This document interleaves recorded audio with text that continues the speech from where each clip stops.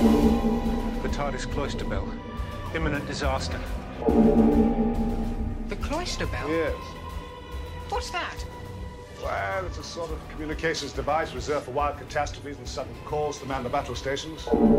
That's the cloister bell. Don't worry about that for now. It's not really terribly significant. The cloister bell? Oh no. Hi everyone, welcome back to Cloister Bell Podcast, hosted by myself and Liam. I'm Rob, and say hello Liam. Hi Rob, hi everyone. Hi. Back again for our fourth Flux review. Mm-hmm. Yeah, for Village of the Angels. So before we get to that, how are you doing, Liam, and what have you been up to? Not too bad, thanks. Just been doing the usual, really, just work, the usual side there. Haven't been able... actually, did catch up with a friend recently, which was quite nice. Went to a comedy club, which was interesting. There were certain lineups. There was one woman who was from Hungary, and she was very aggressive from the start and had a very interesting reaction. So her routine was how coming from Hungary. I mean, she's been living in Britain for about 5 years, I think. But coming from Hungary, one of the things that surprised her about the British is how low our threshold is to be shocked. And to demonstrate this, she went into a bit about how with her family, with grandparents and so on, having gone through the horrors of the Second World War, then going into the horrors of the Cold War in Eastern Europe and all the rest of it, of people being starved and attacked and all the horrific things were happening, and hearing all these stories from a young age, obviously the ability to be shocked is, it takes them a lot. And you can go, yeah, okay, this makes sense. And then the end of her, I mean, I think it probably just as well from... I thought it was funny from the reaction it got rather than the joke itself. But she told a rape joke, which was to put the men off, be as passive as possible. And it just suddenly, as you can imagine, with a joke like that, the whole room just went. No, the whole atmosphere just got sucked out of the room. There were audible gasps. Everyone just go. It was like, whoa, okay. That was so. It's just like, wow. The friend who I was with, he was laughing not at the joke, but it was just sort of like how aggressive she was and the reaction. It was just bizarre. Thankfully, she was the second person on. So very early on in the thing, and it was just whoa, okay.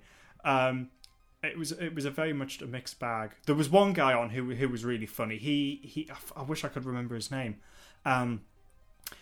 He is a computer programmer and animator, and he combines that in his stand-up routine, and that was really interesting. And he had he had me belly laughing. Just that was really good. So, and he was very silly with the stuff he was telling. So it was a really mixed bag of like very aggressive comedy, and then other people just coming on and just telling like obvious sex jokes, and then this guy just being really. It was like a real mixed bag. So that was interesting. That's so cool. Yeah, and then and then the rest of it's just doing a bit of reading. So I've started reading Charles Dickens' Great Expectations. I've started reading Mary Shelley's Frankenstein, but this is the original 1818 text, which I've never read before, because I think most people... What's the difference? I don't know yet, because it's been many years since I've read it, and I think most people, for those who have read the novel, would be familiar with the revised 1836 version. So this is the original, so I'm really enjoying it. It's an amazing thing. Obviously, there's certain passages I'm reading going, oh yeah, I remember reading this. So I think once I finish reading that, I might go straight into because I've got the other version of it, so I can go straight in and then do a comparison. But I'm reading that and I'm really enjoying that. That's that's excellent. Like a director's cut. yeah. Listening to an awful lot of Genesis, because they're one of my all-time favourite bands, and brilliant. Yeah, just delving into their back catalogue, because I saw them live a couple of months ago now, and that was fantastic. And of course watching Doctor Who. How about yourself? Well, Well, you're talking about comedy. I was just watching a little bit of Michael McIntyre before we came live. Ah, right, okay. He's always good.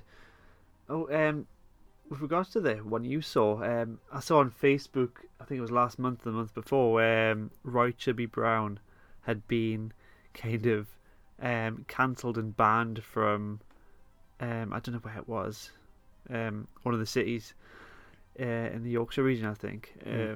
So there was a bit of a campaign to get him back there. What's your stance on getting like comedians kind of boycotted because of the material? I'm against it really because I'm for freedom of speech, and I mean this shouldn't come into it. Roy Chubby Brown's not my thing really, but that's whatever, and everyone knows about where he comes from, his type of jokes, and the shock value and the satire and everything like that. Same, it's not my kind of thing. I've watched a couple of videos. I mean, it's entertaining just for what it is. It's a bit bizarre, and I think of course we know him from the League of Gentlemen ever so briefly. Yes, yeah. Well, Royston Vasey, the town's named after him because that's his real name, as far as I understand. Yeah. And I know that he did a cameo in it as well. Yeah, I love that when he's on the news. He's trying not to swear. Yeah. So yeah, I mean, well, look at that. I was at a comedy gig. Everyone that was in the room knows that you're going to get a mixed bag of stuff. And there was a woman who was that was incredibly shocking material and stuff that she was coming out with, but although not my thing. And it was just like, whoa, okay, this is interesting. I wouldn't ban it. No. I got the impression, especially with the Roy Chubby Brown stuff, that a lot of the hate comments and the kind of people that were wanting to get banned were people who hadn't seen him before and make presumptions. Well, yeah, it's interesting, isn't it, when you get people who are against something, and then the very thing that they're against, they don't understand. Funny enough, because a couple of podcasts ago, I was talking about how I went to see The Last Duel at the cinema, which is a very good film. But as I said, it's rather unfortunate that it didn't do very well at the box office. Ridley Scott, who directed it, has come out blaming millennials, and it's like, oh, for frick's sake, here we go again, blaming millennials for the box office failure, because apparently, Rob, people like you and I, because we're millennials, are basically idiots and don't want to watch or learn anything unless it comes from a smartphone. Well, I was going to be really... Wait, I clearly am an idiot. I was going to ask, am I a millennial? We are millennials. By definition, are we? Yeah, I think it's basically people... There's slight leeway in terms of the years, but basically anyone who was born from 1981 to 94, possibly 96, you could stretch it, they're called millennials. And what's the new ones, like Generation X and Y? Oh, I don't know. What does that mean? I really don't care. But I'm not down with the kids, I don't really know. No. But but it's just that typical thing. I mean, us being millennials, you can't win. Because I remember when it was just millennials, they've got no work ethic and they're absolutely lazy. And then a few years later, it was... It was millennials are invading the workplace. It's a disgrace. And go, yeah, because we're working age and we should be. What? So you're having all this. Can it win? No, you can't. You can't. And then you've got Ridley Scott going, these millennials aren't going to watch this film. And you're going, well, I'm a millennial and I watched it. So screw you, Ridley Scott. But anyway, the reason why I mentioned this, it's going back. He's so old as well. I know. Was the point that you were mentioning? Some people have, because then The Lost Duel is now within the last couple of days is now getting talked about. Some people are saying, well, the movie shouldn't be made because it's another man's look at rape and and all the rest of it. But then what's interesting is that the people who are criticising the film clearly haven't seen it, and people are pointing this out and going, look, have you seen the movie? Because if you have, you clearly wouldn't be making that criticism. Because actually it's a remarkable film, incredibly well structured. It has something to say and says it very well. This idea that it's some sort of excuse for awful men's I mean, obviously not all men, I'm not saying that, you know, but some awful men's behaviour is because it's made by a man. It's nonsense, and clearly you haven't seen the movie. And it's one of those, it's just bizarre. I remember a bit of Fry and Laurie did a comedy sketch about this sort of thing, where it was like on a talk show, and you've got Hugh Laurie, who's dressed up as a fussy old woman complaining about some program, just going, well, I thought it was disgusting, simply disgusting. I mean, there was no warning given what was to be shown. I mean, none whatsoever. And then the television presenter goes, "Did you see it?" He goes, No, I didn't see it. You know, it's just, well, what are you talking about? Anyway, you get the point without labouring it, but yeah.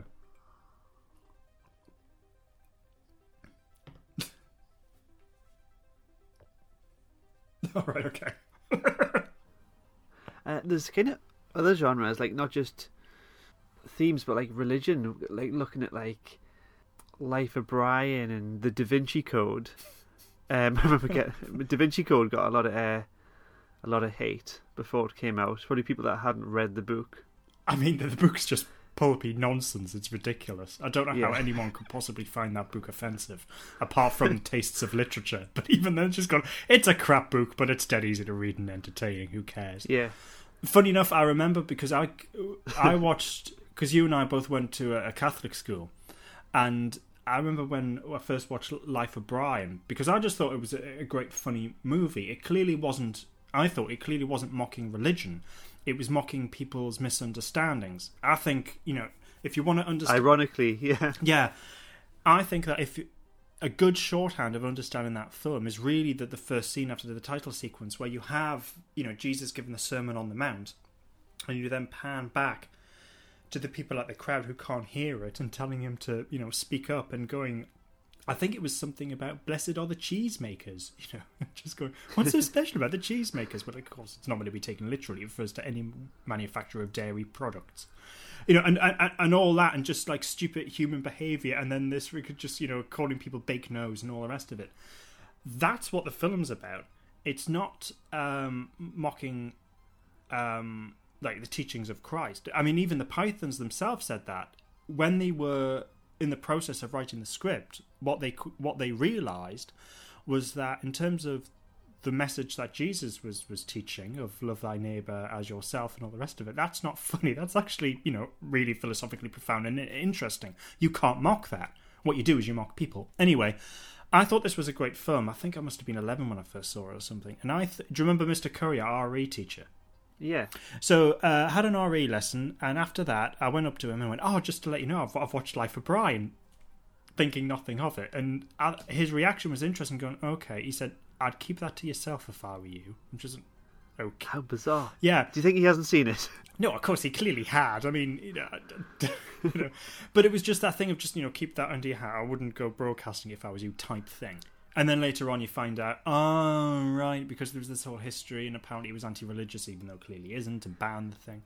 Yeah, but that it kind of really helped the thing out. It was a bit like the publicity of it. It's like banned in so many countries. I mean, it wasn't banned throughout the whole of the UK, but there were places in the UK which were where it was banned. But Mary Whitehouse was one of the people complaining. But it's just like, these people are stupid, because actually you going around talking about this thing's disgraceful. What thing's that you're talking about? Oh, is it? I think I'll go and see it. You know, they end up actually providing publicity for the thing. In fact, they could. Yeah, it did a lot more. I mean, I think it would have been a successful movie, but not as successful, ironically, if it hadn't been for people complaining about it. In fact, that was the funny thing as well. You know, when Mary Whitehouse would complain about Doctor Who, the viewing figures would shoot up the following week. Yeah. You know, John Nathan Turner had this thing where he said where he would pray that Mary Whitehouse had seen it and complained about it, because then she would make a stink about it, and then that would improve the viewing figures the following week. Aye. I wish someone would rant and rave about us. What would they say? The Cloisterfed podcast is disgusting. Yeah. Liam never stops laughing over stupid things. So I don't think I've been up to much this week. Of course, I did the live stream on Monday. Mm-hmm. Yeah. You were there. You in the comments. Yes, I was. Yes. Yeah, you had a presence. Somehow steering the conversation towards the twin dilemma. Yes. So that went on from 9 o'clock till midnight. Mm-hmm. We had Carolyn from My Adventure in Space and Time, Luke and Harry from Who Can Convince You, and we had Matt from Neither the Time Nor Space podcast. Mm-hmm. It was really good. Yeah. The technical side of it actually worked this week. There was no jittery effects on music. But I kind of think that's in theme with like the flux, like the glitchiness of it. It was intentional. Yeah. I'm considering opening with the opening titles to Brookside next week. It's funny you should say that. There was an all-staff video conference at work today, and I was in the office with a few people, and there was a bit. I mean, the whole thing was incredibly dry, if I'm honest. And one of the people giving the presentations is from Liverpool, but it was funny because they were trying to disguise their accent, but Right. but they couldn't. They were clearly, it was a very strong Liverpudlian accent, and while she was giving a presentation, I couldn't help it. I started playing the Brookside theme in the office, and everyone just was howling with laughter. So it's funny you should mention that. That happened today. Yeah, Oh. that's brilliant. At work a few years ago, at a different job, I was just playing like TV theme tunes, Mm-hmm.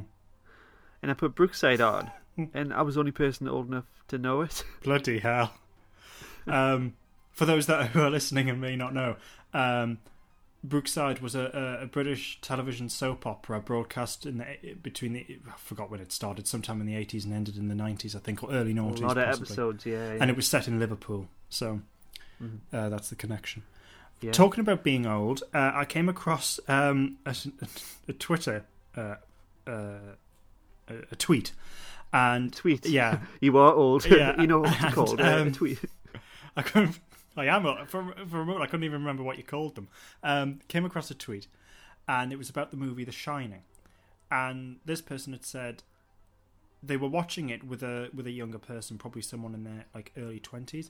And you know when Jack Nicholson is using the typewriter, old Jack, he's typing away. Yeah. The young person said, "What on earth is that?" Really. Yeah, and it's just, that's a typewriter. So yeah. I was sat in the car taking my daughters to work this morning. So I dropped my oldest daughter off, and my youngest daughter, she, on the car radio, there's a mute button for the radio with like a picture of a telephone handset on. Mm-hmm. So I was explaining what the image was and why it's a telephone. I had to explain what like a house phone is. And so I said, when I was little, we didn't really have mobile phones. We just had the house phone, where you just pick the bit up and put the numbers in. Mm. And she was like gobsmacked. Went, so you couldn't even play any games on it. Yeah, you could just You couldn't call even people. FaceTime. It was like, no, you could just talk to people, but you had to put in a really long number. And she was like smirking, like with her mouth wide open. She couldn't believe it. Well, when because the save symbol on Word documents is still the floppy disk symbol. Yeah, the good old floppy disk. Yeah, there must be people who, I mean, if they stopped and go, People don't. It's my go-to question. Do you know what a floppy disk is? Uh-huh. No. No, but why would you? It was just, I've still got I think you have as well. I've still got some VHSs.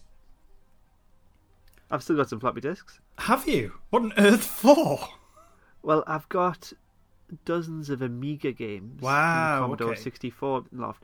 You know what? I've probably got a few floppy disks from school. That would take like 60 minutes to format on those old Mac computers. So long.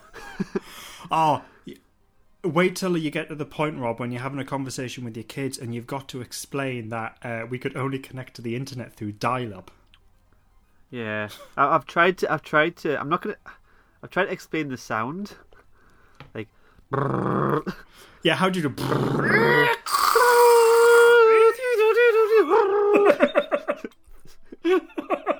There's no other way to explain it. Yeah, it's. They'd look at you going, "What are you doing, you insane old man?" But yeah. Yeah. Yeah. There was a really. Do you remember 2.4 Children? Yeah. So for those that don't know, it was a popular sitcom that ran throughout the whole of the 90s on the BBC, and I was watching some reruns a couple of years back, and there's an episode when David, who's the son, gets a computer, and all the family are. There's the whole joke of that he's somehow managed to commute because he's like only because he's logged onto the internet. He's managed to get in contact with the FBI, and the whole family start freaking out. And there's a bit when he's explaining, what a computer is, what a modem is, and of course that you would have to do that to a 90s audience because the vast majority of people wouldn't have been able to But watching it now, you just go, wow, you've actually got to. I mean, it really dates it because you've just got to take a moment out in the writing to explain what a modem is. Strange. Different times. Very different times. They were better times, though. Yeah. I know, I wish we were born a bit sooner, so we weren't on my phones all day. Mm-hmm. I don't know. Maybe you're not. Maybe I just don't have self-control. It took me ages to actually get a mobile phone. I didn't get one. Well, I was given one as a Christmas present when we were in year 7. Oh yeah. But and I was very grateful for it. But at the same time, it's just like, but what am I going to use this for? So I never bothered with it. And then I didn't really get a mobile until I was at university, which was 2005. And even then, we didn't have smartphones. They came out a year or two later. Well, when we were in school, I got this Motorola one where you could change the front covers. It was like a floppy rubber cover, but it also had like a radio tuner built in, but also had the WAP internet that was free on Sundays. So I could play like online games, which were like, it was like playing Doom, but you have to refresh the frame every 30 seconds. Right. Good old WAP. I wonder if it would blow young whippersnappers' minds with their trendy trainers and jeans and stuff. That to actually explain, it used to cost you money to send a text message. Yeah, and you know what I don't get? We used to have to abbreviate all our words in order to save money on the text. Well, that's we where you didn't get text intentionally sound from. like an idiot, but now you'll have people sprouting on a massive Facebook post like that. It's like you've got unlimited characters. Yeah, go, what are you say doing? It properly. We created text language for don't... financial reasons. It was cheaper. Yeah. And so then people who were... And then people were... because if you were... I'm sure it was like if you were with Orange, which later became EE, but if you were with Orange, I think they were the cheapest network. Anyone who was with Vodafone, because I forgot how much it was like 30 pence a text or something. It's just like, why are you with Vodafone? You're clearly insane. I did do a lot of texting, I think, which were expensive. I think finally when I got an O2, they were like 10 pence a text. And if you topped up £10 a month, you'd get some extra text or something. No, but yeah, I can't believe I actually used to pay money to text. Yeah, and then if you ran out, there were websites which you could use where you would input your number, input the number of the person that you wanted to text, and then it would limit you. You could only do that like 3 times, but you also had websites like in case of emergencies, you had to send a text because you didn't have any money on your phone. Yeah, that's so different. But yeah, literally like, well, especially with the podcast, so I spend a bit of time just checking Twitter and different things. It'd be nice if I didn't have a phone. Yeah, that's the thing. I don't use personal socials like I used to. Yeah, for new, I'm sort of the same, really. I mean, to be perfectly honest, there's a part of me that I would really like to just ditch my mobile.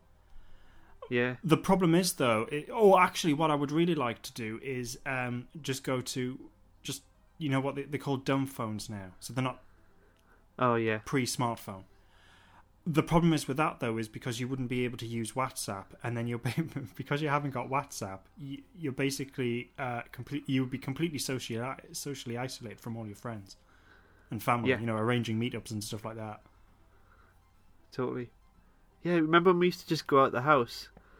And, well, Yeah, unreachable. we managed Had to go a to payphone. arrange meeting up before mobile phones. It shouldn't be Yeah, that you know, difficult. though. if I leave my phone at home, the anxiety comes over as like heavy. I start freaking out. Like I'm out of touch. Yeah, there is a part of me that, So- that really wants to just ditch all modern technology and go. I don't know. Go primitive. Full on caveman. But primitive. Ditch the sort of house. late Ditch 20th century Ditch the standard. clothes. I watched a thing on not on Facebook. Duh.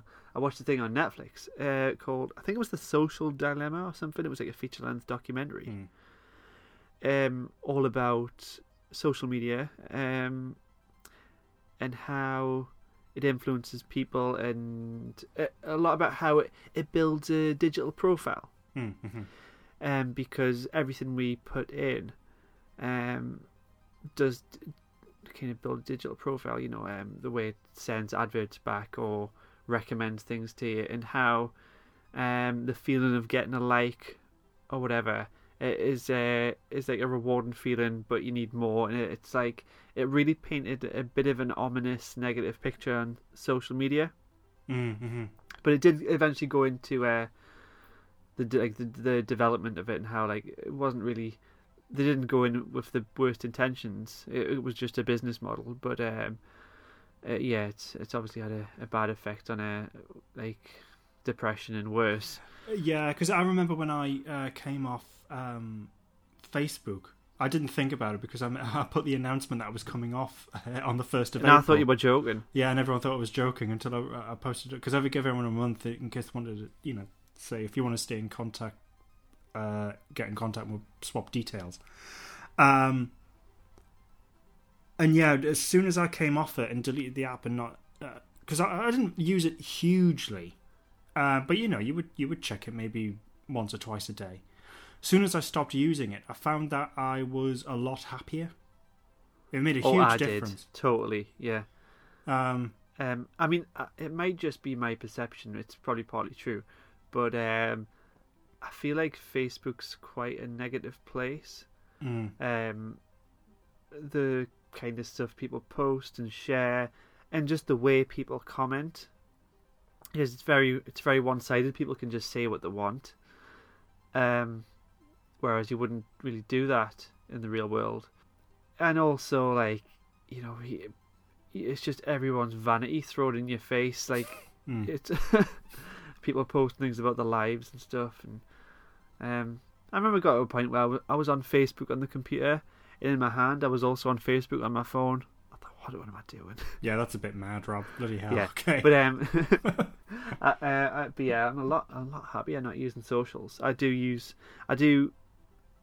never check Facebook unless even I don't even check my notifications. I might go on every so often and just have a look.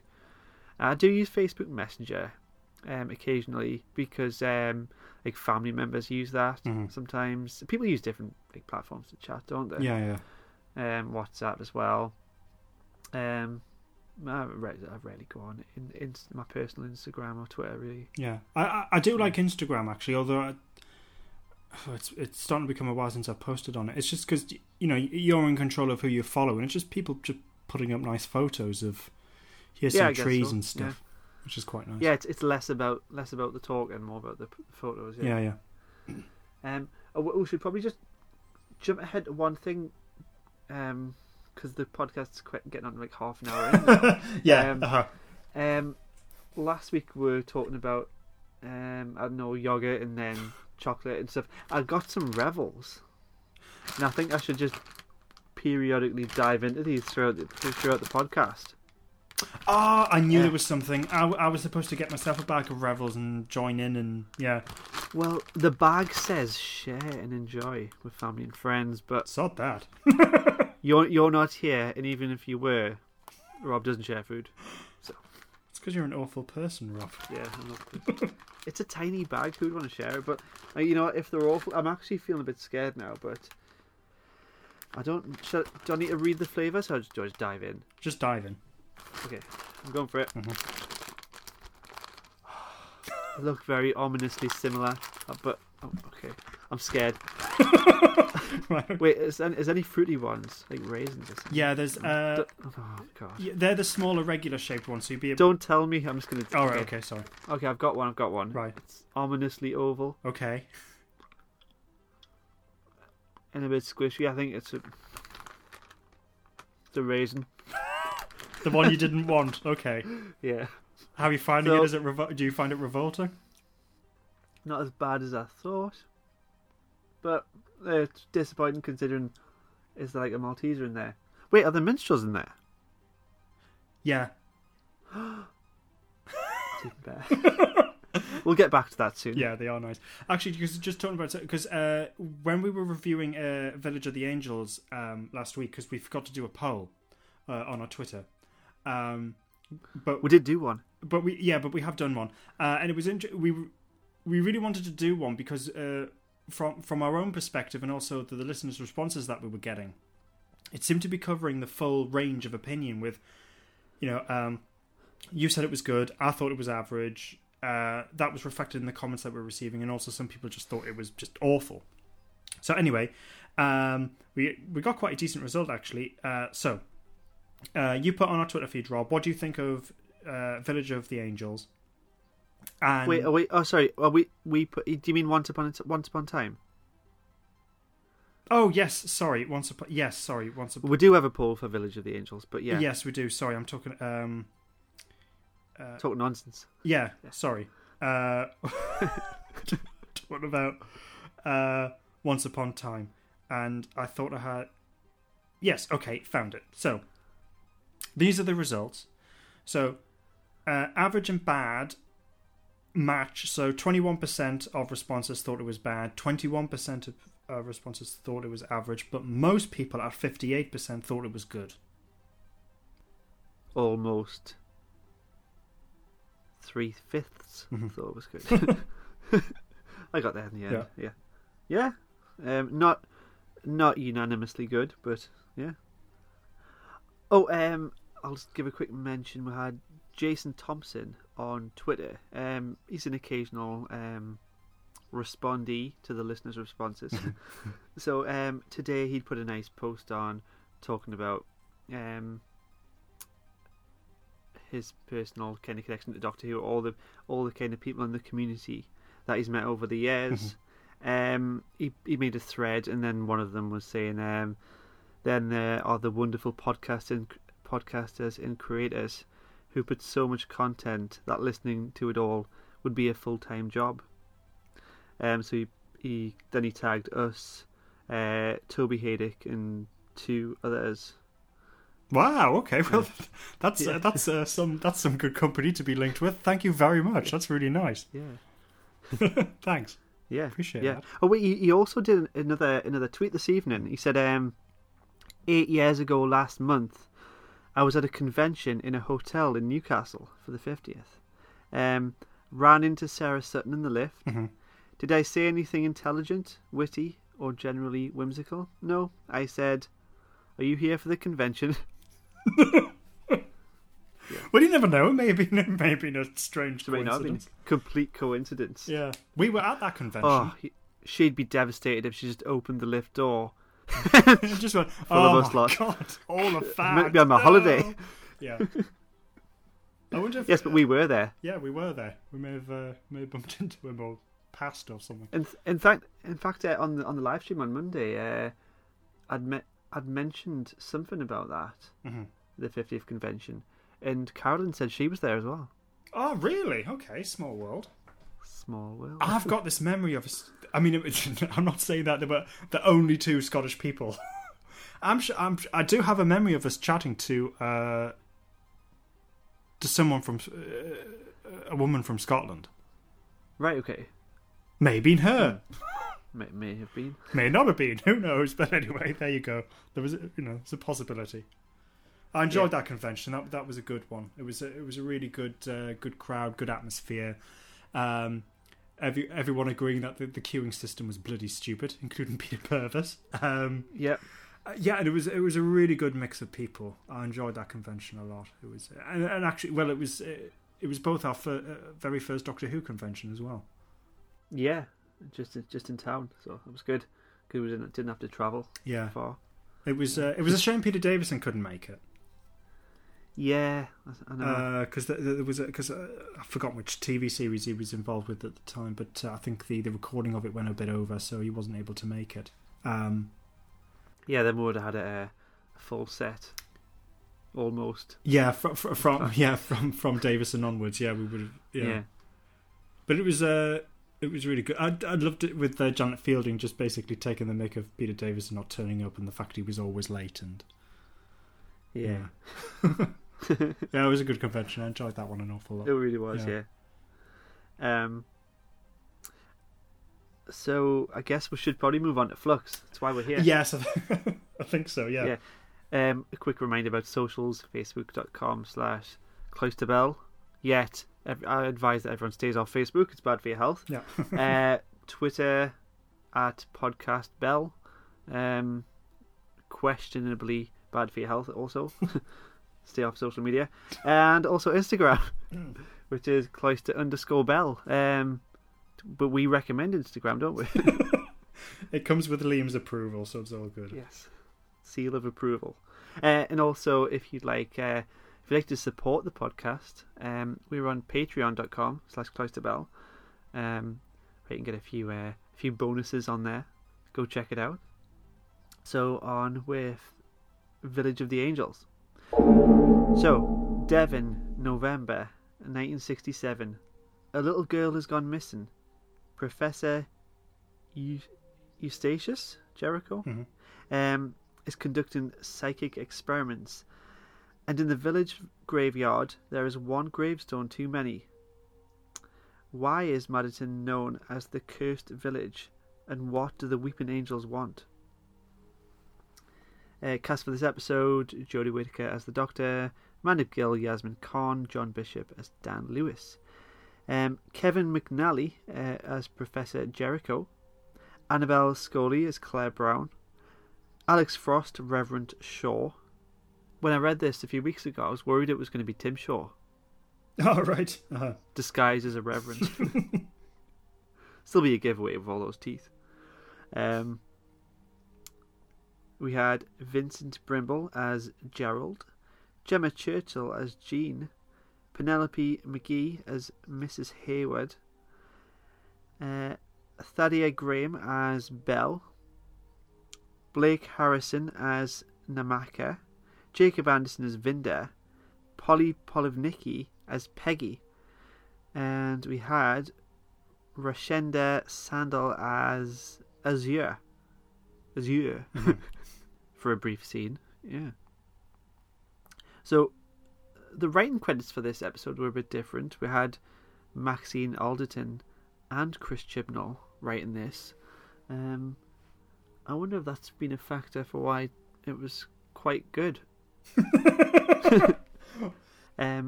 She'd also she'd also written The Haunting of Villa Diodati in the previous series. Oh, it was an excellent episode, yeah. Yeah. And Jamie Magnus Stone returned as the director for this one. Mm-hmm. So the story opens with Claire in the chair with Professor Jericho. And she's hooked up to this polygraph machine, like a lie detector test. Mm-hmm. And of course we saw her get sent back in time in the Halloween apocalypse. Yeah, that's and right. I presumed at the time it was going to be back to the Crimean War. Actually, it's time for another revel. Hold on. It's quite round. Okay, good sign.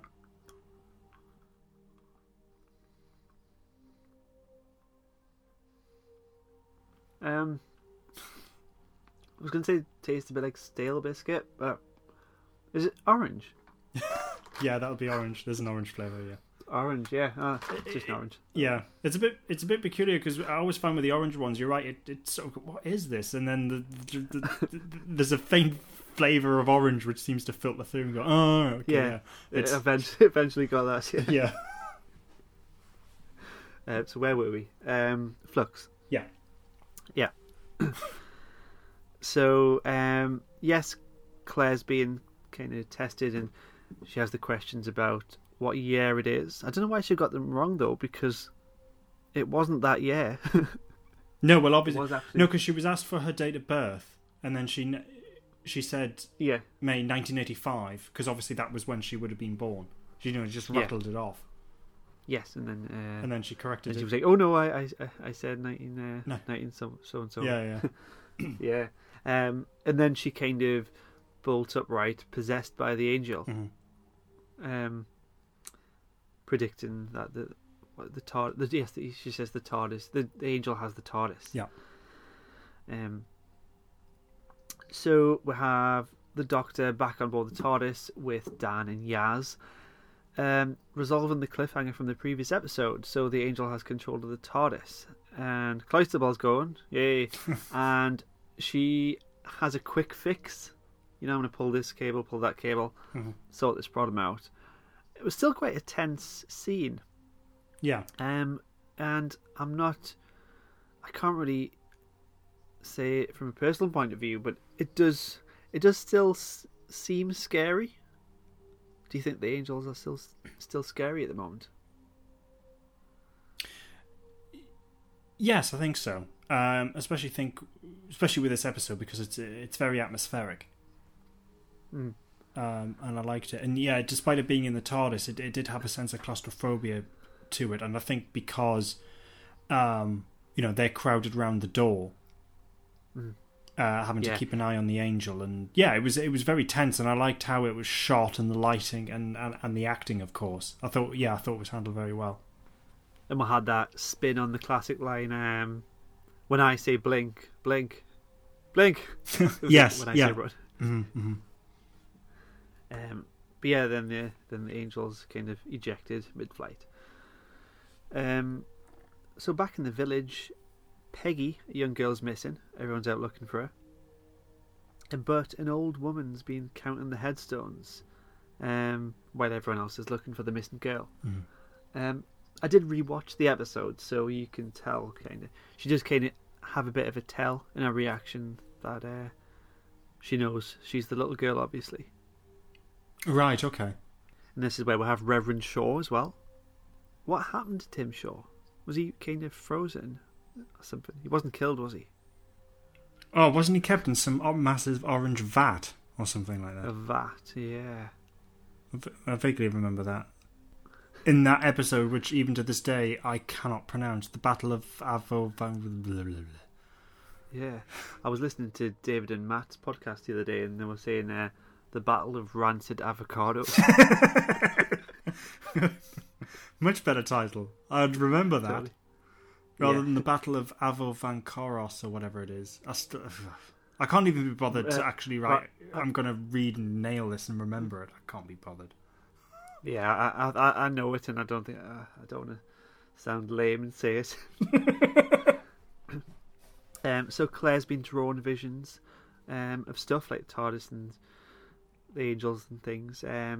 So when the TARDIS team arrive in the village, the Doctor is getting she's detecting something on the Sonic, and so she goes to Jericho's house in the basement and meets Claire and Jericho there.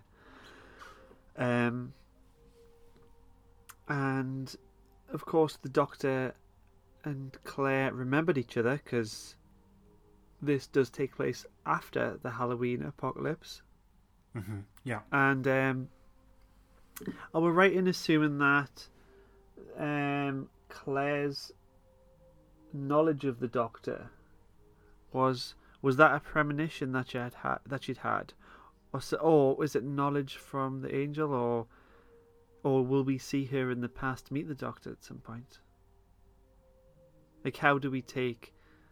How did she know the Doctor in episode 1? I think it's because she had the premonition. Hmm. Because at the end of that episode, because funny enough, I thought about this. I thought, well, because towards the end of that episode, the angel transports her to a previous time, which we find out in this episode is 1967, and that's how that. So when she meets the Doctor in the street in Liverpool, that's the first time that she's actually meeting her, but she's had a premonition of her. That's how she recognises her. But she hadn't met her yet. Perfectly simple. So Yaz and Dan meet the old couple who are out looking for Peggy. Yeah, Yaz and Dan don't actually have that much to do in this story. No, that's true actually. Although I didn't. It's a bit funny. I didn't mind it as much as I did in the last episode, when I thought that the sidelining of Yaz was a massive problem. I think because we've said it countless times before. She's a character that's been constantly sidelined, and then finally with this series, it felt like she was very involved and it was fantastic. And I thought, all right, great, she's going to be more involved in the series. And so, oh no. We've returned to Yaz not being utilised properly. To the point where really, apart from the fact that she's been stalked by the angel, she didn't, which links into the cliffhanger, which then links into this episode. Really, it was sort of beyond that, her stuff, which is obviously important, but beyond that, the stuff that she was given wasn't really narratively important. You could actually have dealt with that all in one scene. Whereas here, at least it establishes, that past setting of 1901, and it gives, and then that leads them up to. I'm not leaping ahead because we'll get to it, but that allows them to witness how the episode comes to an end. It does. It puts them in the place. Yes, it would have been nice to have seen Yaz and Dan. Be a lot more involved in the plot. Yeah, because having Yaz and Dan together, I just feel it could have been done with just one of them on their own. Mm-hmm. I don't know what each of them brings to it. Yeah, but I think... Yeah, so it's a bit of... Being overly critical there, but, it's just an observation because I'm waiting for Yaz to shine. Yeah, and... Because we thought, especially in the first episode, the Halloween Apocalypse, she definitely shone there. And it would be very nice to have seen that continue all the way through. But as it is, I quite like seeing them as characters, her and Dan, and how they interact as characters, and especially with the actors, they're just nice to see on the screen. And it but it would have been nice to have seen them more involved, I suppose. But it works. I think certainly with Yaz, she's better utilised here than in the previous episode. So this is probably damning the episode with faint praise, but it's a slight improvement in that score, I think. So we take a bit of a sidestep and we go back to Belle. Mm-hmm. She arrives on this planet to look for Vinda, but she meets the other guy, mm-hmm. and he kind of implies that something's going to be going down with that Azure. So then we go back to the main story. Anything noteworthy about that scene with Belle, though? It was a bit funny because in some respects it was nice to see Belle again because I liked the character and I liked the actress who plays the part. And as I said, when we were reviewing the previous episode, Once Upon a Time, when we first see her, I was just like, do we really need another character, for goodness sake? But actually, that frustration was very quickly dispelled. Oh, I actually like this character. And then when it's revealed, that she's tied with Vinda and all the rest of it, I quite liked it. So it was nice to see her again. And in fact, and she's very much sort of like the subplot of the episode, and it allows us to track and see what's going on, and Vinda's ability to track her and almost come close to being reunited.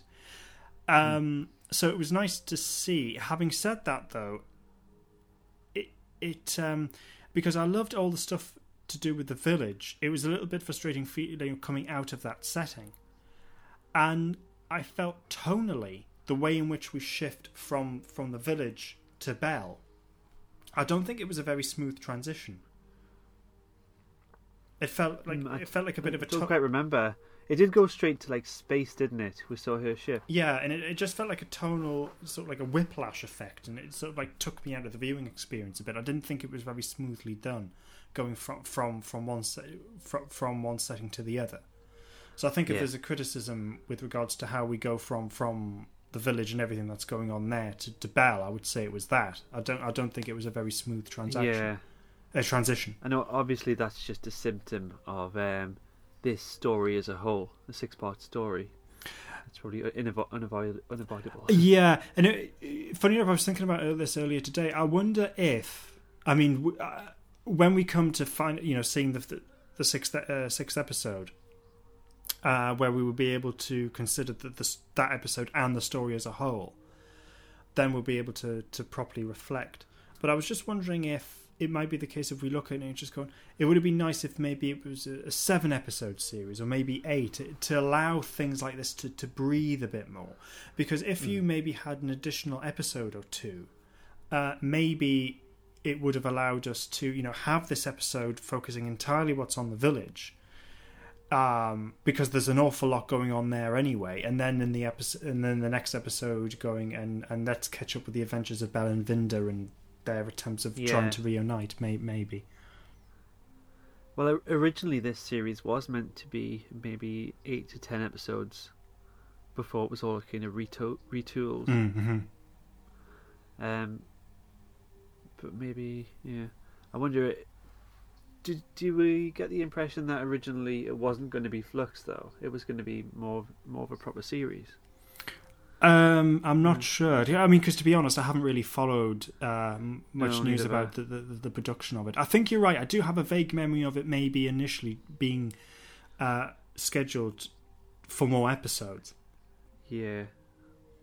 And then, because of restrictions and so on, we're going to have to truncate it down to 6.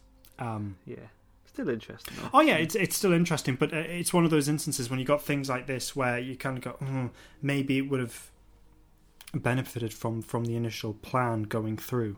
But as it is, it's I mean, once you sort of get over the kind of okay, we're Belle, that was right, okay, and then you're following what's going on. It's still interesting, and so at least it wasn't you're taking out of the viewing experience and going, I'm having to watch something really dull here. At least it's sort of like you are taking out the viewing experience a bit, because I said that whiplash effect of going from one thing to the other without it being very deftly done. But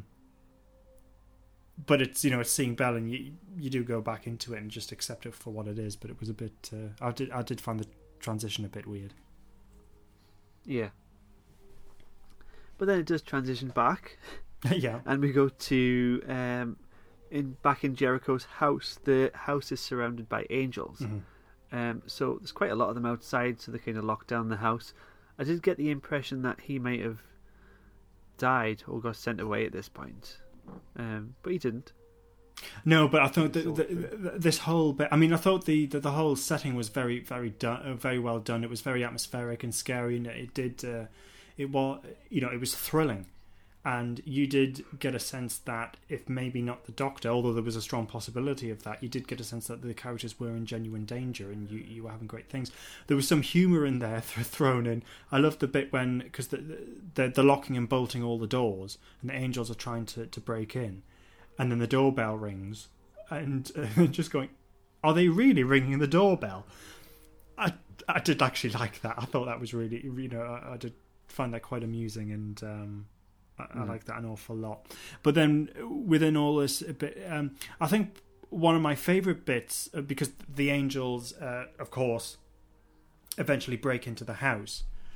My favourite bit was because there's a drawing of the angel, and as we know from Matt Smith's time as the Doctor, an image of an angel itself becomes one. And I loved that when you had the pencil drawing turn into an angel, the Doctor then throws it into the fire and tries to light it, but the angel still comes back, but this time it's just made out of flames. I liked that moment a lot. I thought that was really good. Yeah, it was. And jumping ahead a bit, one gets printed out on the polygraph as well. Yes, yeah. I didn't know they could do that. No, probably. Well, there's no reason why they could. I mean, the you got arms with ink. There's the ability to draw pictures. It sort of worked, yeah. Yeah. Wonder if that's like an art, if you can kind of print a picture on a polygraph with your lies. Anyway, so we go to the old couple who were they like great auntie and uncle of Peggy? Yes, Some yeah, relation? they're uncle and auntie, yeah. Yeah, he's got a very kind of old-fashioned kind of attitude. Well, it is 1967. Yeah. And he is old in 1967. He's had that coat a while. Yeah, because with the first line of the TARDIS crew first encounter him, the Doctor sniffs his coat and go, "Oh, it's 1947." So no, it's 20 years later. It's 1967 coat. Oh, you've had that coat a while. So that was quite nice. I like that as well. Yeah. And I thought it was interesting as well because their niece Peggy has gone missing, and Yaz, we're finally reminded, is a policewoman. So she starts putting in right, okay, when did you last see her? What can you tell her about her personality? What's her favourite places to visit? Like modern policing. And him, I mean, he's a curmudgeonly figure anyway, and just generally a bit of an arse. But it was interesting because seeing the difference from how you would police an investigation now of a child missing compared to how it was done then. I thought it was interesting of without labouring the point, it was just establishing the historical setting, and the differences between the regular characters in the historical setting. I thought that was quite an interesting perspective of putting it. Yeah. Social attitudes don't often come into it. Mm-hmm. Yeah. And I didn't feel like it was laboured. It felt very natural. I liked the way it was written, and it's just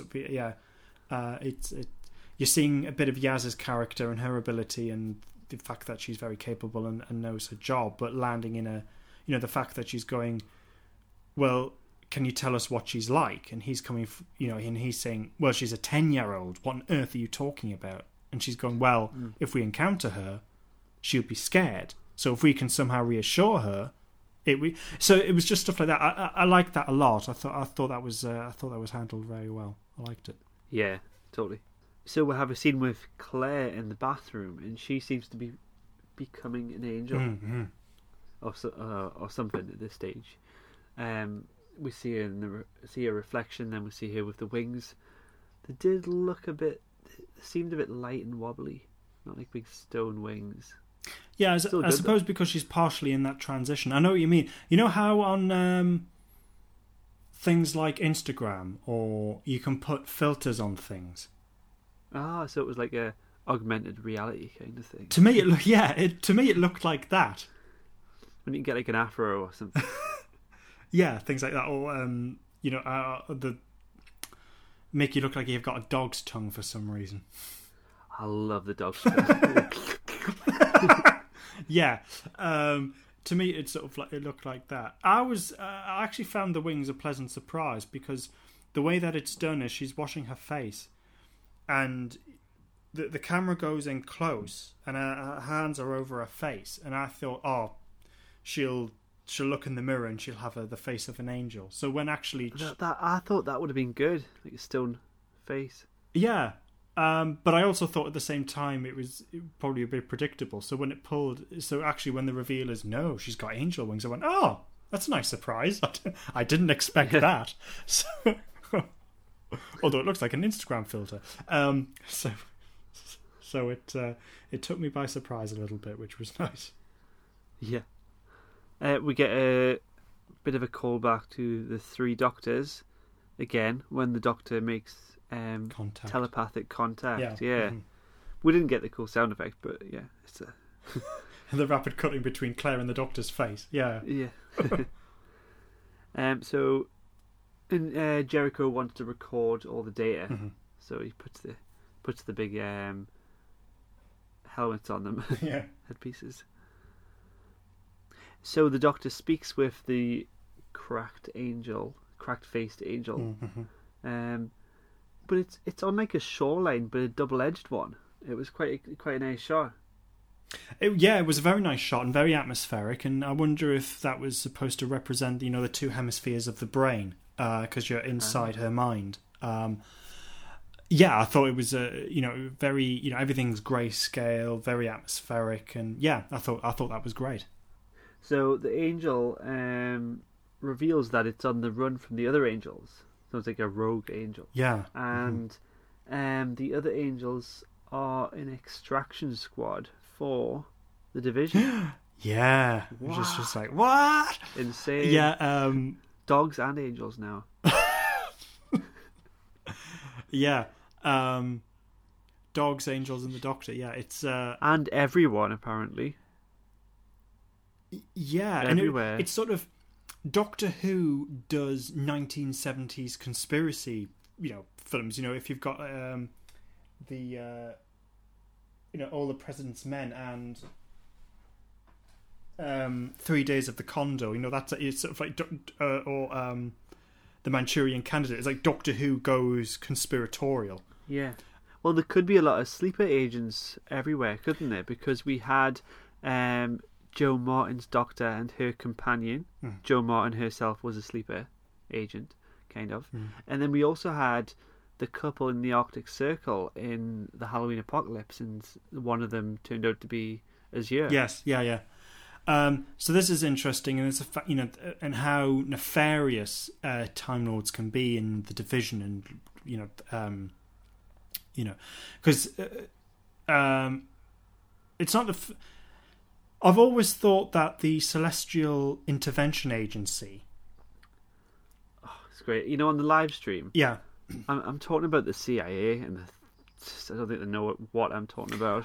Yeah, well, to me, because the Celestial Intervention Agency, also known as the CIA, I always thought it's a bit too on the nose. It's like, who could you possibly be referring to here? Especially in the novels, they just casually say the CIA. Yes. I I always thought it was a little bit silly because I thought it was a bit too on the nose. But I thought the idea of it was interesting, which is you've got this agency of the Time Lords, which Time Lords are supposed to be non-interventionist, and yet you've got this agency which does nothing but interfere. And it's called the CIA. Recently, this has kind of casted doubt on that in my mind, because we presume that the Division was a division of the Time Lord Society, back from a pre-Hartnell time, where they did meddle in the affairs of others, but not openly, like secretly. But in Flux, it's revealed that Carvinister was working for the Division, and we know that the Angels were as well. So were the Time Lords outsourcing, or were the Time Lords and all these other species working for the Division?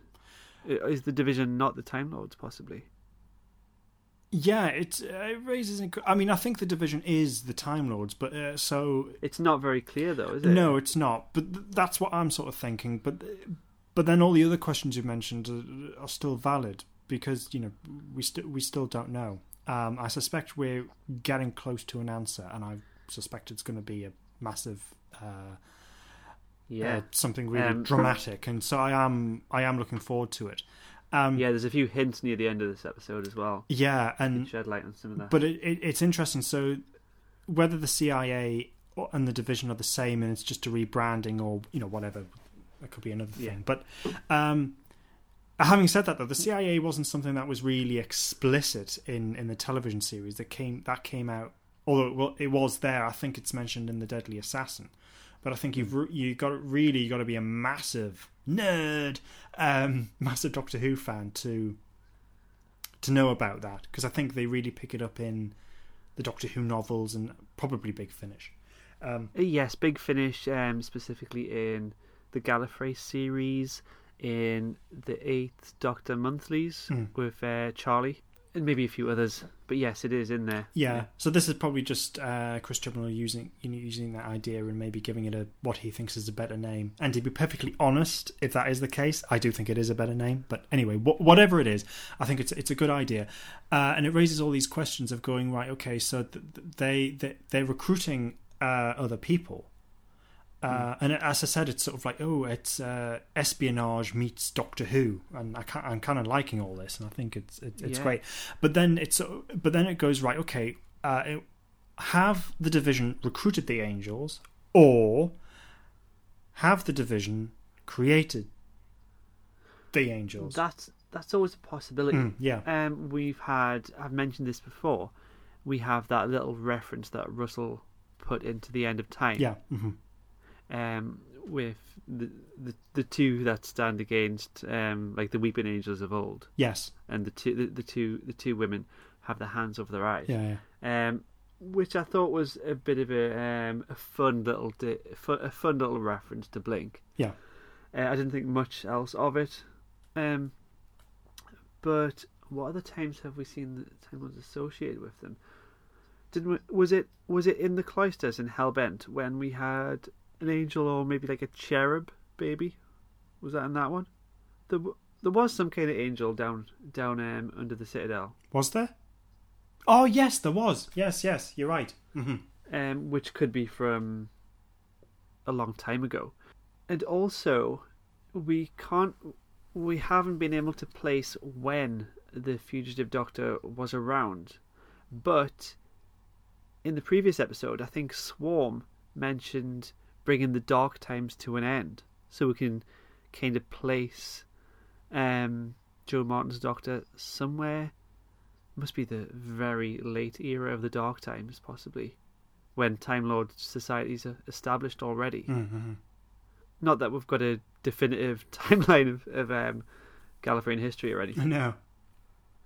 But I thought this, this is all very tantalising stuff. But I thought it was great, and it was a massive whoa. Okay, one I thought was interesting that we were seeing an angel who's on the run from the other angels. But yeah, just that reveal of going the division recruit pretty much anyone and everyone that they have a use for, and that includes the angels. I think that's a good idea. Totally. So the angel speaks to the Doctor and reveals that the angel not only has knowledge of the Doctor, but kind of her memories as well. And the angels are after this rogue angel because of its knowledge, because it's gone rogue, and possibly has the division's secrets. Because we know that the division obviously wipes people's minds, or potentially makes them sleeper agents, and makes a habit of wiping people's memories as well. And also when we had that scene of, which was essentially Ruth's Doctor, Joe Martin's Doctor, infiltrating the temple on Planet Time. Mm-hmm. When we had Jodie Whittaker stand on the hilltop, she was kind of confused about where she was, and they mentioned was it like temporal hazing or something like that. Like maybe there's it's a common thing with like memory loss within the division. Okay. I don't know. What was my point? I don't know. Oh yes. So the angel has the Doctor's memories, and the division is after this angel because it has knowledge that it possibly shouldn't have, and it might kind of actually go rogue and give the knowledge to someone else. Who knows? But yeah, the Doctor's actual memories could be restored, which is a possibility. Yeah. To be honest, I'd be surprised if that happens. I think what we'll see is we'll find out some, maybe not the whole thing, but we'll find some aspect of her past. I'd be very surprised if we do go down the route of all her memories are restored. Yeah, because that's a hell of a lot of lives, I guess. Potentially. So Belle sees Azure back on that planet. She arrives, and the crowd is kind of cheering to be saved. And she offers them escape to a safe galaxy, which, of course, is a lie, because she offers them kind of safe passage within this character, which is Passenger. Now, Belle says she's heard of Passenger forms before, so she's kind of aware of it, and she gets this guy she's with to kind of run away from the kind of extraction field. Yeah. And he's not very happy about it, but she kind of escapes, and Azure does talk to them. Yeah, because again, I like this scene. I mean, it bothered me in terms of the drama. I mean, not in terms of the execution, or I wasn't bothered by it in terms of writing. I liked the scene, because it was all very sort of messianic, and because they basically think that Azure is their savior, and it had it had that sort of like cult feeling about it, and Belle's the only one who sees the truth, and so this character, I've forgotten his name now, but that's what I remember. Whom she saves from basically being imprisoned in the what you call it? The Passenger. Passenger, yeah, being imprisoned in the Passenger. He actually thought that was their salvation. So obviously he's not going to be too keen. He later realizes that wasn't the case. I mean, I know I'm jumping ahead, but when he meets up with Vinda, he says, "I think she actually saved my life. Tell her I say thank you when you see her." But I thought, in terms of the setting and everything like that, I liked all that, and I thought it was believably done.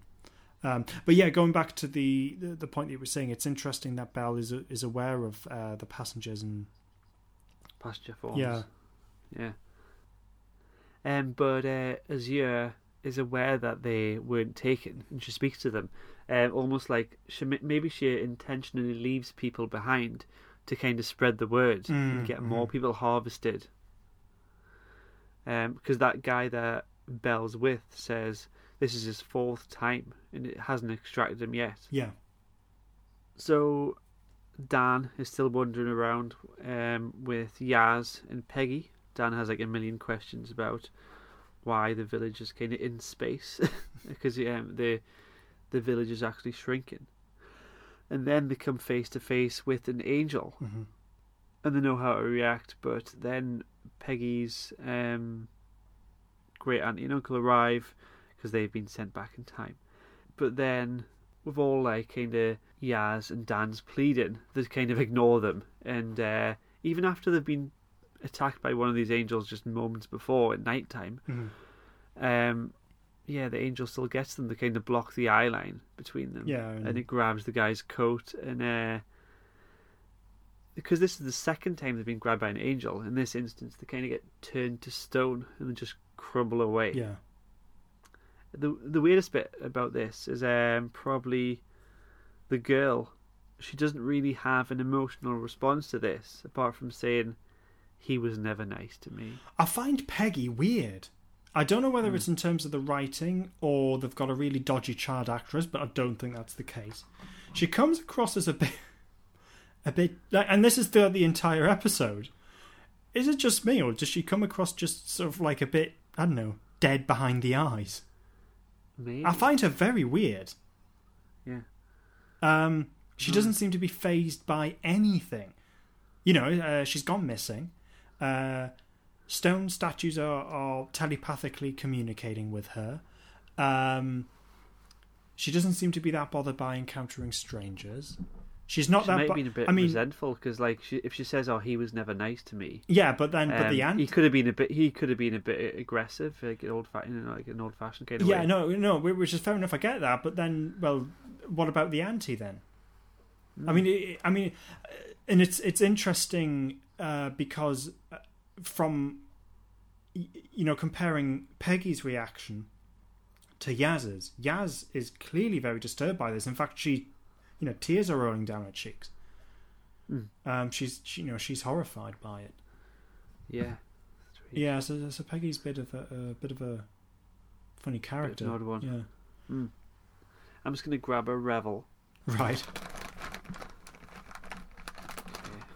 dear. It's like an ovally shape. It's a raisin. That's your second raisin. Have another one. Not a raisin, just try another one. Oh, cheers. Okay. You don't need my permission, Rob. It's round. It could be a Malteser, but it might be an orangey one. Okay. It's a Malteser. Yay! Happy? Yay! I'm really happy now, yeah. Good. That's all I wanted.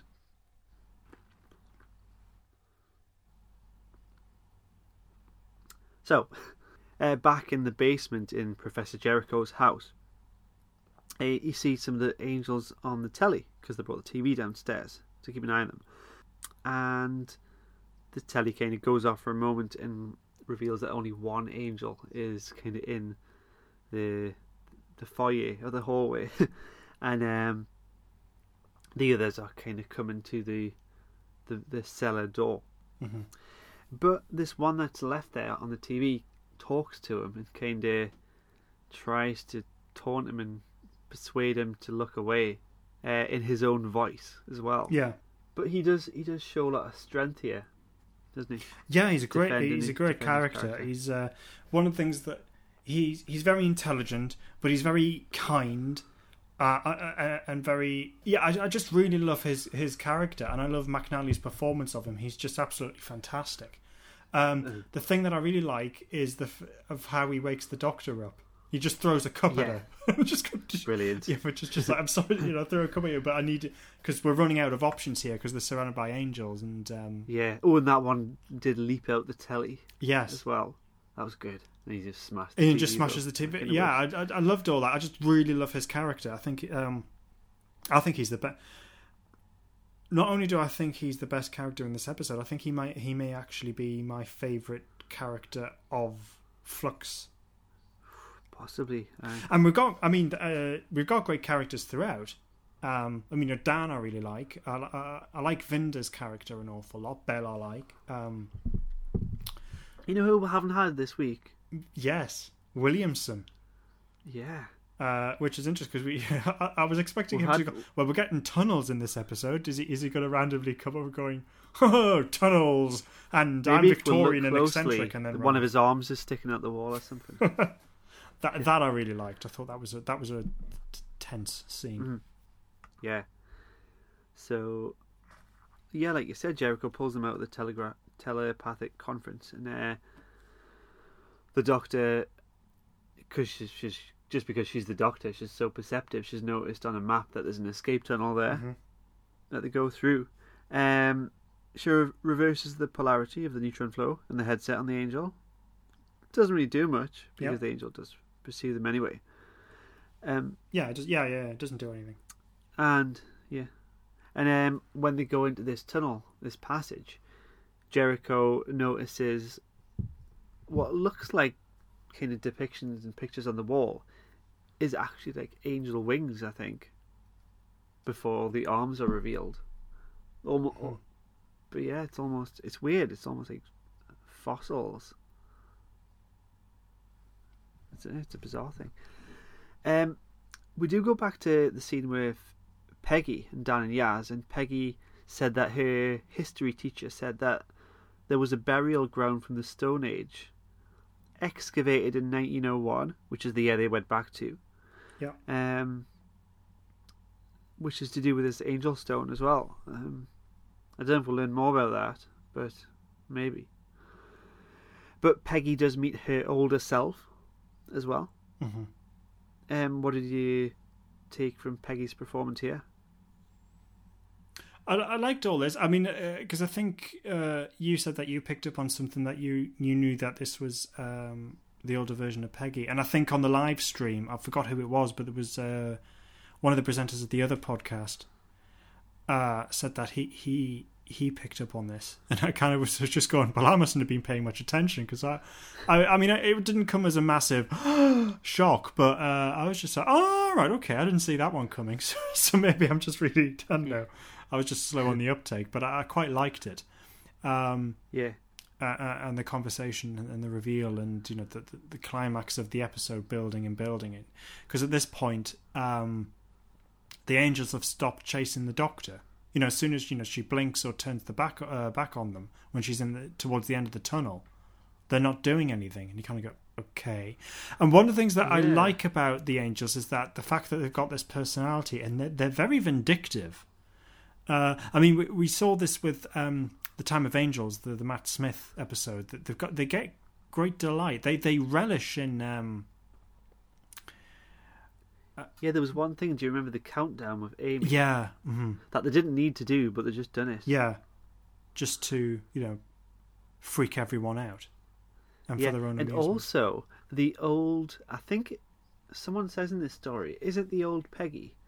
She says that the angels sent them back just to be a bit mean. Something like no, that. I think it's Claire saying that. Yes, that's she right. She says that. Jumping ahead.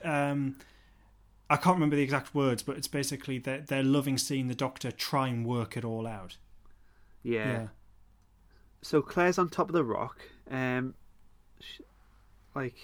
She says to the Doctor, "It's been communicating with the angel." It. So by it, does she mean the division? Or who's behind the division? Oh, maybe. Because I just took it saying it meant her angel was talking to the others. That would make sense, because we do find out that the angel has been making a bargain. Yes. Yeah, maybe that's it. Yeah. Mm-hmm. So Yaz asks the Doctor what, and this is an interesting word, quantum extraction means. So this is something that yes, of course, the angel said the Doctor has been working it all out. And this terminology, a quantum extraction, kind of confirms something to the Doctor. At least that's the way I saw it. So the Doctor says they've taken the village out of time and space to extract the target. Yeah. So someone with a lot of power and control is behind this. But yeah, maybe it is the Time Lords themselves. Harry on the live stream, he seems sure that Omega is behind it all. And the fact that Swarm said that all this division stuff was happening during the Dark Times, which confirms it happened a long time ago in Time Lord history, it could place it in a time when Omega is still there. In fact, one might get to see. It would make sense if we get to see like Tecteun and Omega and Rassilon in the early days. Because we've saw the three of them as silhouettes in The Timeless Child. And in fact, there's an actor there. I read somewhere, I think it might have been Chibnall or someone else that said this, but the actor, one of these three actors, one's Tecteun, one's meant to be Omega, and one of them's meant to be Rassilon, and they cast him because he kind of resembled Don Warrington's Rassilon from the Big Finish Adventures. Oh, okay. He was an early version of Rassilon. It's interesting. It's a possibility. We'll have to wait and see. It would be a big thing to have, because one, I think Omega's a fantastic creation, a really good character, and in terms of the series, has only been in two stories, The Three Doctors and Arc of Infinity. It'd be a big thing to get him back. So it's a possibility. So the Doctor tells the Rogue Angel to leave Claire, but it's made a better deal. Gets the angels to take the Doctor instead.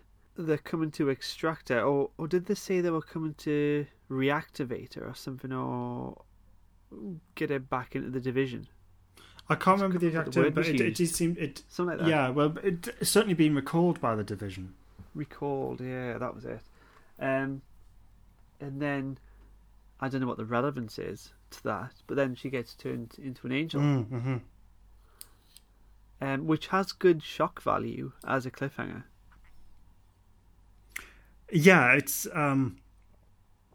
it's certainly one of those that going, well, how's the Doctor going to get out of this one? Like, what on earth is going to happen?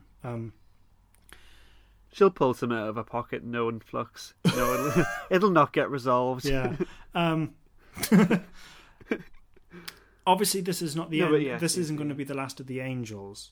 But because one thing, I don't know whether, because it's given the fact of what everything happens at the end of the episode. Obviously, that's getting the main focus of people's attention. But not forgetting, the Professor has an angel in his eye. Oh yes, he does, doesn't Yeah. So it's not looking good for the Professor then, unfortunately. he? No. So I suspect that the Professor's going to come back and if not the Ruin everything. Yeah, if not the next episode, then last. So I think he'll come back, and seeing McNally's performance, because he's a great actor, I really like him. And the second time he's been in Doctor Who. So yeah, I'm looking forward to seeing that, but it's going to be a double whammy of Angels because he's got one in his eye. Yeah. So that's the end. So the credits roll to a different variation of the theme. Yeah, really stripped back. I didn't know what to make of that. Is it was it to reflect that because it's the da-da-da-da bit which has been removed? So because the Doctor's been turned into an angel, is it supposed to represent that her heart have stopped beating? Oh, I don't know. I think that's pretty deep. Or is it because I thought it was great. I've got to say that wasn't my initial thought. That's probably me just thinking about it too much. I just thought it was because it's stripping everything back. It's taking the Doctor back to the division. I thought maybe it was back to our past. Yeah. So it's more of a classic theme. Yeah. It was interesting as well. So we were getting into the seeing that big dramatic cliffhanger. We're going into the title, the credits. Sorry, with that stripped back version of the theme tune, and then the credits are interrupted with the scene with Vinda. The credits getting a glitch as well. Yeah, and I quite liked this scene, and I quite liked how it was done.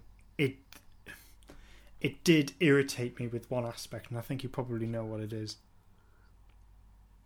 Because in this scene, there's a recording of Belle, of her leaving a message for Vinda, and she's message I love you. And right, yeah. And it does that thing of going, and here are my coordinates. Oh no, the thing I'm recording suddenly ran out of batteries. And then it doesn't get the coordinates. I went, oh, for goodness sake, really? We're doing that, are we? It was a much stronger use of language, but when I said out loud when I watched it, I went, oh, for frig's sake. When I watched it, when that happened, and it was just, oh, that's so annoying. That usual trope. Yeah. But yeah, other than that, I liked the scene. Yeah, and then we went, and then we went back into the credits. Like, I know, I'll take you to. Yeah, maybe that's my coordinates are Blackpool. There's lights and everything. Yeah. So that kind of wraps up the episode. Should we go on to responses now? Yep. Okay. So as usual, we asked people what they thought of this story. Daniel Cox said, it's very predictable, reusing lots of old ideas, made worse, and crap added. So it's just... Right, okay. Very predictable. Yeah. Reusing lots of old ideas, lots of crap. Yeah, good opinion. I don't quite agree. No, I don't quite agree. I mean, I think... From my perspective. Yeah, I mean, I quite liked it, but it's... I think... I could definitely give that opinion about some stories, but not necessarily this one. Yeah, I mean, I think what it is, it's really at the end of it, you've got the angels brought back, and nothing new is added about the mythos of the angels. But I No. quite like that because I think there's enough going on with them. It uses everything that's been established previously, and I think utilizes it really well. So yeah, I agree with you there. There's nothing new in terms of the angels added. No, we did have the big rock, the cave rock. Like, what is that? Like a meteorite? A meteor? Yeah, but it's not a massive thing. It goes going. Oh, it's a mode of transportation for the angels, and a big massive reveal. I mean, in terms of the way that they go on, the way that they behave, and what they do, follows what's already been established. But I think there's enough going on with the angels anyway. Yeah, I think adding something else would have been. Don't need to add more crap. Yeah, no, definitely not.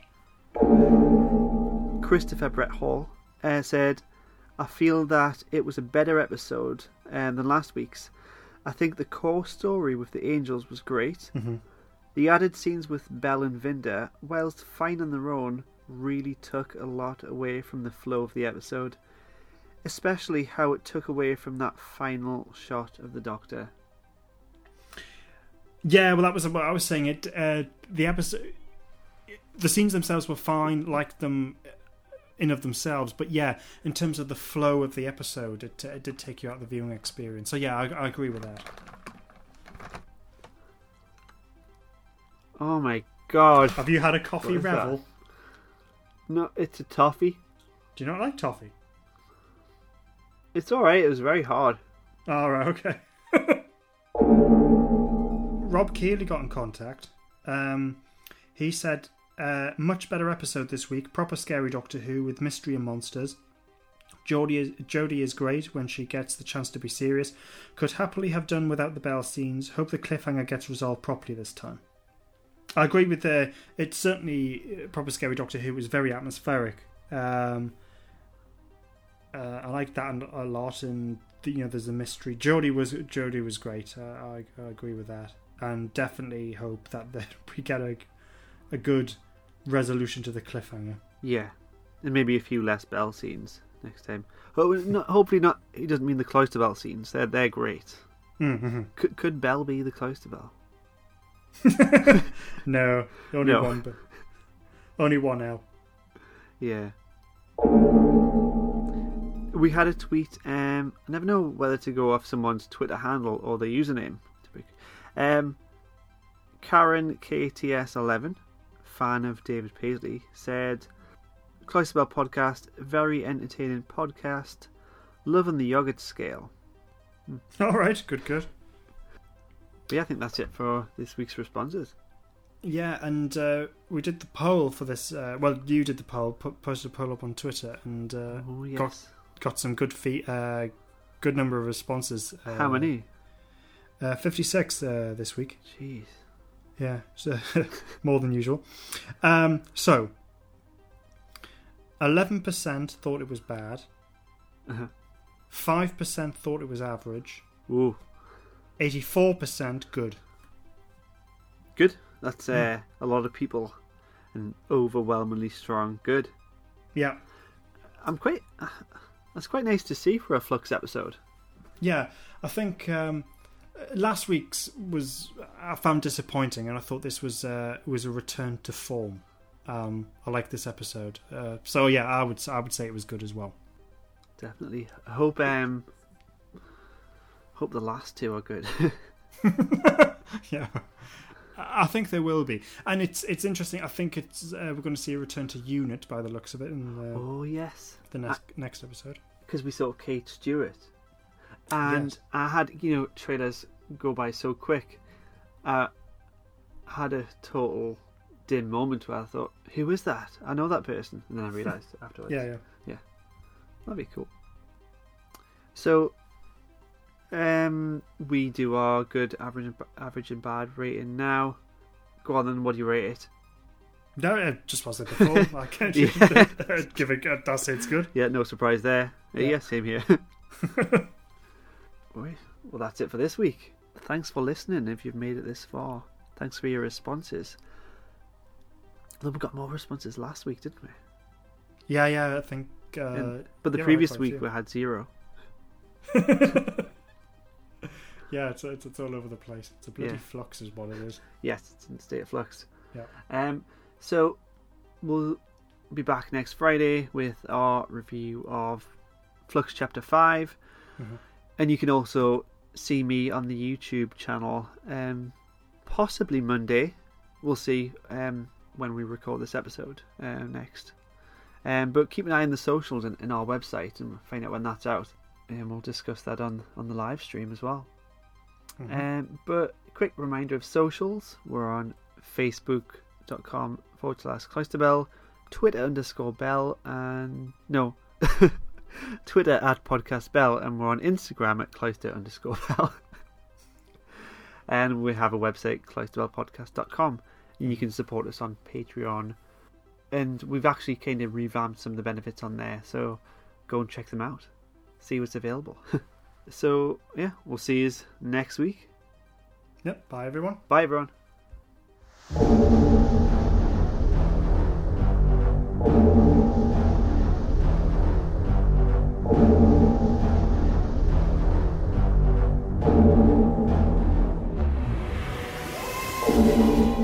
The TARDIS Cloister Bell. Imminent disaster. The Cloister Bell? Yes. What's that?